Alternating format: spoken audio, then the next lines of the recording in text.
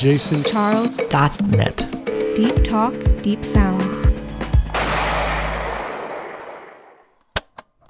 This is the Carl Arrington Archive on JasonCharles.net.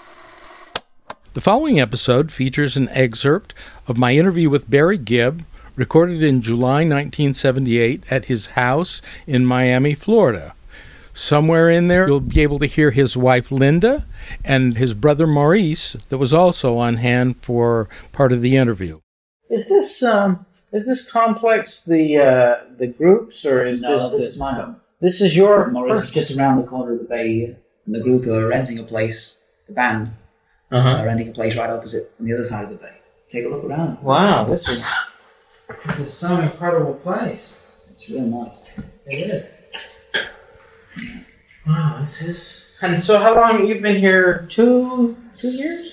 No, just over a year. Just over a year. Yeah. Tell me a little bit about your life here. Now you have 2 kids? Yeah, Stephen and Ashley, 2 boys. And they're how old? Stephen's 4, and Ashley's about 9 months. Mm-hmm. So, a new father. Once again, another one into the world. Yeah, it's nice though. It's nice. The only real hang-up is I don't get the chance to see the moments that maybe like Dick, who's our personal manager, also lives here. Mm-hmm. And he sees more of their growing up than I do because his office is in the house. Mm-hmm. My work is at the studio. So until I get a studio in the house, I'm sort of constantly away from the house. I see Linda maybe 2-3 hours a day. And we've got to pile in all the conversation we can. You know? That's right, turning up to 78 when you come home. Do you do these dirty things? Luckily, I missed out on that.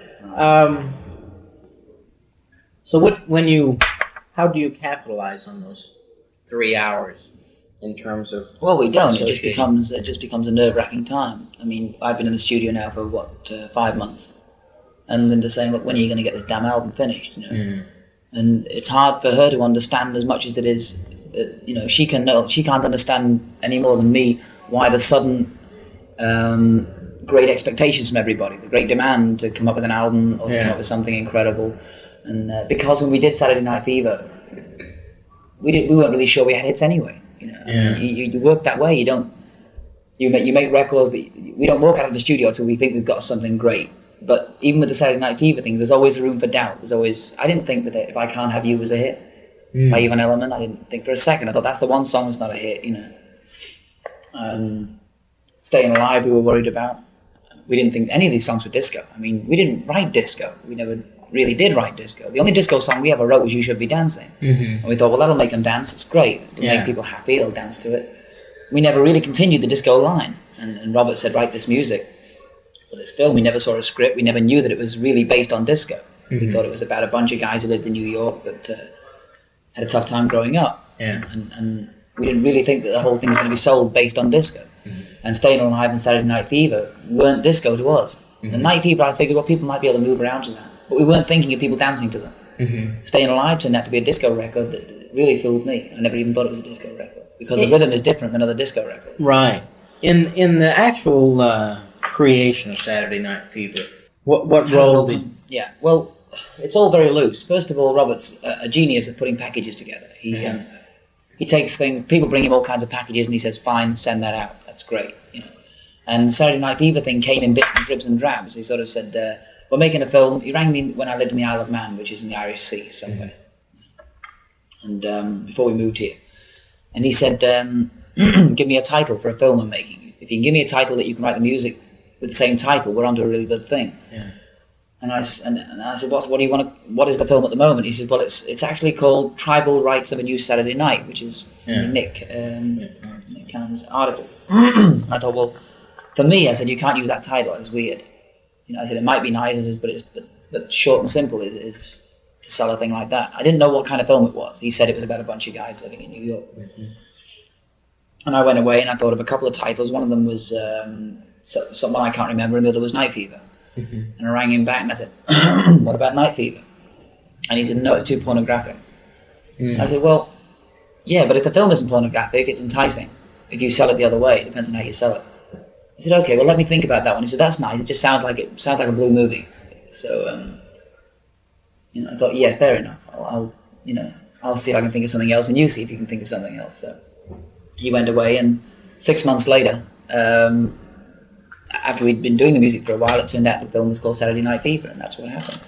But before all this happened, during that 6 months, we went into the studio in France, not thinking about music for Saturday Night Fever. We neither heard of the name nor, were really bothered about it. Mm-hmm. Night Fever, we thought Robert was not bothered. He was going to do another title, and the film wasn't going to have anything to do with us. Mm-hmm. And we were making an album in France for tax reasons. And he suddenly called up in France and said, "I want you to drop everything and mix the live and mix the last show you did at the KROQ concert because it's a smash album." We thought, "Oh Jesus, that's nice because we don't have to sweat our heads out writing a whole new album. We'd mix the live album." I said, "Are you sure it's that good?" And he said, "Well, I'll send the masters."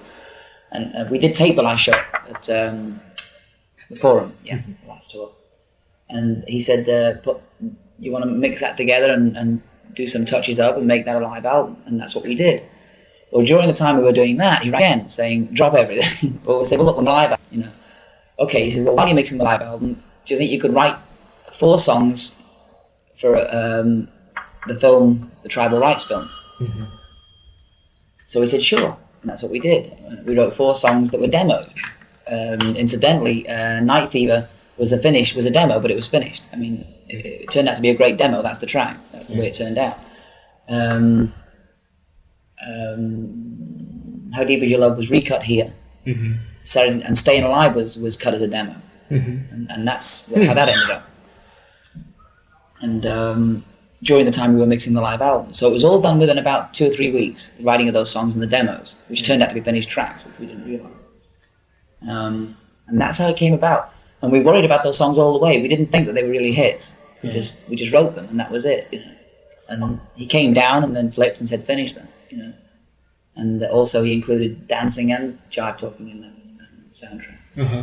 Tell me the circumstances under which you saw Saturday Night Fever, the movie, and how you reacted initially to it. Well, when we first saw it, we didn't like it. We saw the rough cut. What was that? Maybe 4 hours before they really started editing it down. Yeah. Uh-huh. They started taking out little things that didn't work.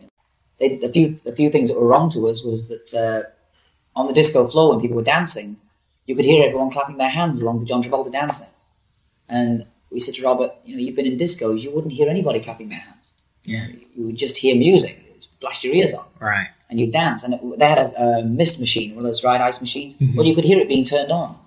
People were dancing and you get I said, "Robert, you wouldn't hear that. You just wouldn't hear it. Yeah. You'd just be dancing." And so later on, they took out the sound of the wind machine, the dried ice machine. They took out the sound of people clapping along to the music because you just can't hear that. They had it much louder than the music, the hand claps, and the shouts and "Hey, go," and all this business.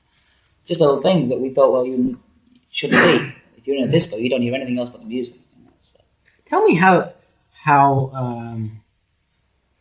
you think the separate magics of the Bee Gees and John Travolta work together. Well, it obviously worked very well, but we had never known John. We'd never met him, and he only met us at the premiere of Saturday Night Fever, and we'd never met him since. I mean, it was. I don't know as to what value he puts on us in that movie, but he was obviously a very big selling point. It goes without saying. Mm-hmm. And the film needed that focal point, needed that one guy, and he was the guy. Mm-hmm. Great, and he really is good. He's good dancing. Yeah. What's out of this whole last flurry of things that have happened with Saturday Night? Yeah. What? I mean, it must seem like a blessing from heaven that it's happened. It does. I mean, really, what started with Main Course. How do you view that philosophically? I mean, were you raised religiously? I mean, we weren't raised religiously, but we are religious in our own way. And I think there's some form of psychic in what we do, but it's not a psychic in like you can predict historical happenings and things like that. It's a psychic in it's like I once read that Keith Richards said exactly what I would have said. He said that you the way you write songs, it is almost as if they're already written. You just pull them out of the air for some reason, and some people can pull them out of the air, some people can't. It's not something like, say, I've got to write this song. If I can't think of this line, I'm done for. We'd never have that problem. It's almost like the line was ready to place just there, and the next line comes just there. And I don't know. It's maybe psychic's the wrong word, But you just pull these things out of the air. They just come to you. And it's almost like someone's making a gift of them to you. Yeah. You know, because the amount of success we've had in last year has been staggering. Yeah. I mean, everything we've put out has been virtually number one record. Right. And not because we totally believed they were number one records.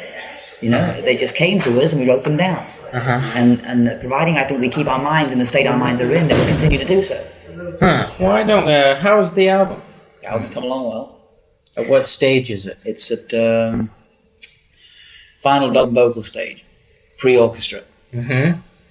We reckon to be finished about the middle of September. Oh, is that right? Not until then? Not until then. So that means that the tour is quashed or delayed, or the tour is at this point still going out at the end of September, but there are discussions going on. You know, I don't know what's going to happen, but we're not about to pull out of the album to go on tour, so you know, I don't know what's going to become of that. Sure. How long have you actually been in the studio working? Since beginning of March. Wow. Well, actually, the thing that I found is that it pays off when you take time on an album. Well, you know, you can imagine the pressure. It's ludicrous. Yeah. I mean, we've never made an album under these conditions. You know, with everyone saying, "What are you doing?" Before, nobody ever asked what we were doing. It's interesting.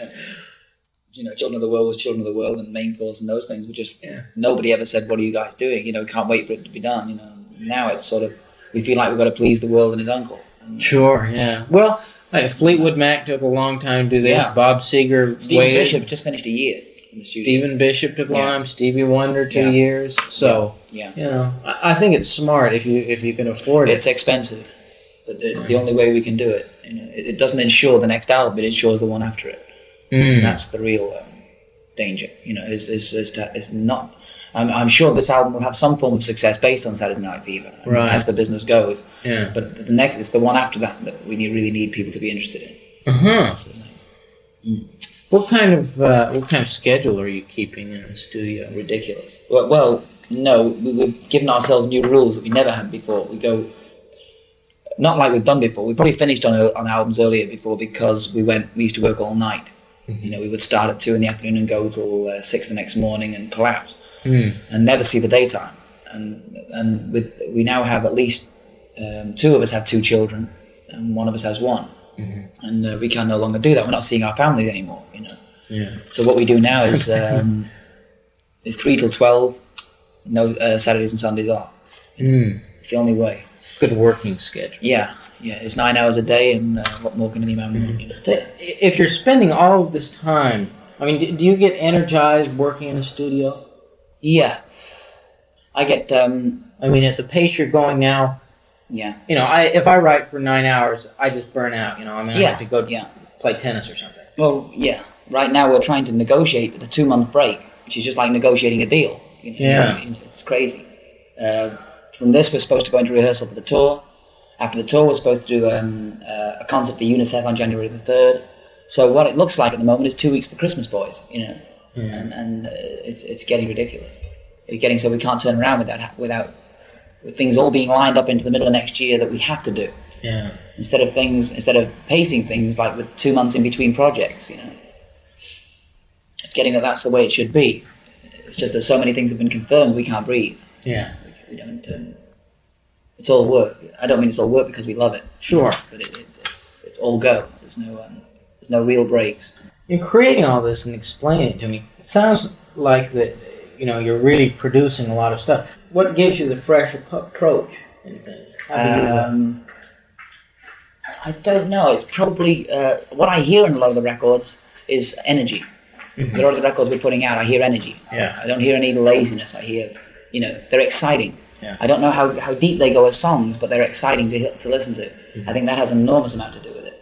There's energy, you know, and I think when you put energy into a record, you're talking about hit records. I just think it's an ability, not necessarily ability to predict happenings, but an ability to just pull things out of a hat and do it. It's a psychic thing. I don't know how else to describe it. Yeah. Are there any of you that like being in the studio more than the others? Yeah, me. You do? Yeah. I co-produce with Albie and Carl on other projects. Yeah. Albie and Carl are sort of co-producers. And when we're not doing the Bee Gees, or when we're doing the Bee Gees, everybody takes a part. The Bee Gees also produce. Yeah. But when the the Bee Gees are not in the studio, then I do other projects like Samantha Sang or a new girl, Terry Desario, which I'm looking for some action this weekend. Andy, of course, we produce Andy. And that's the three of us, me and Albie and Carl. And, it's great, I love it. It's just time consuming. It consumes everything. Yeah. How do you like producing, working in a studio as opposed to the thrill of live performance? Has that sort of lost its edge? I mean, in some ways you almost seem to be avoiding going on tour. I mean, because I'm sure that's a real grind at this stage in your life. But it's going to be such an exciting tour that it's something we're all looking forward to. There's another side to it. We do enjoy being in the studio more because we are in the studio more than touring. Touring is sort of an event that you do maybe every year or so, and you enjoy it when you do it. Linda loves to travel, we all love to travel, and doing that. But we enjoy the creativity of the music. That's where the buzz is, I mean, that's you can't tour, you can't do any of those other things without the successful music. Right. And we that's where our first love is.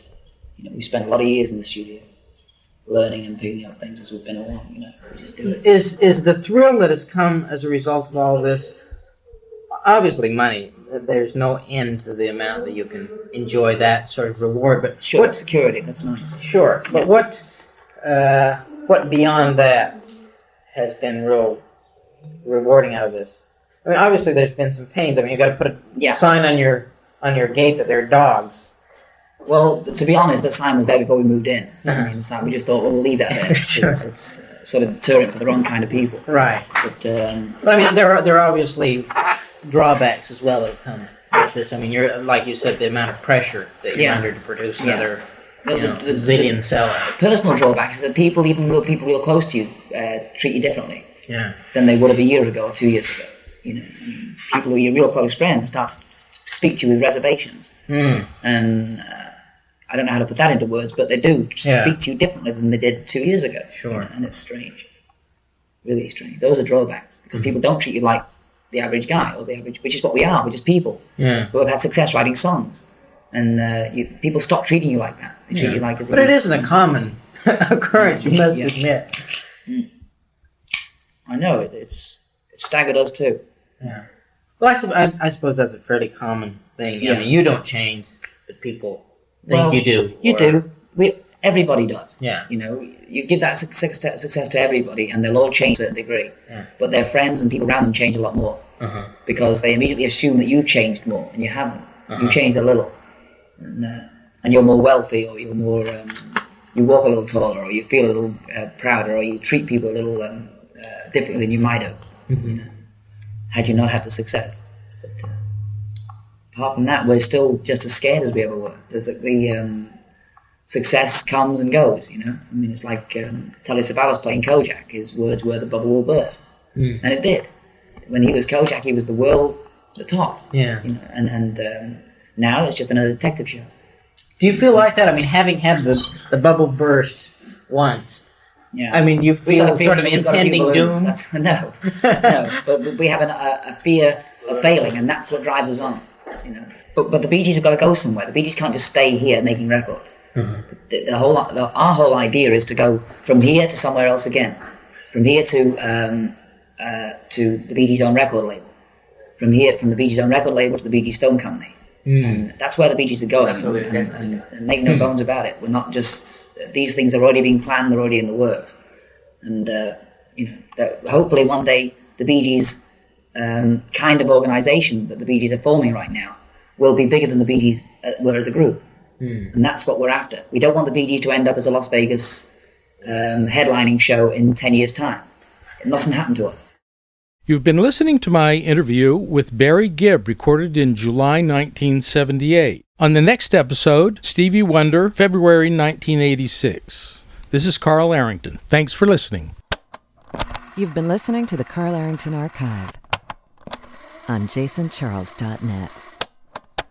The Carl Arrington Archive is a collection of hundreds of hours of rare, in-depth interviews with the greatest musicians, performing artists, and writers, conducted over 4 decades by veteran journalist Carl Arrington. For more information about the series and upcoming episodes, go to the Carl Arrington Archive on the jasoncharles.net Podcast Network Audio Dramas channel. Follow us on Instagram at Carl Arrington Archive and subscribe on Apple, Spotify, or wherever you get your podcasts. For more information regarding licensing and full extended interviews, contact Carl Arrington Archive at gmail.com. JasonCharles.net. Deep talk, deep sounds. That was so deep.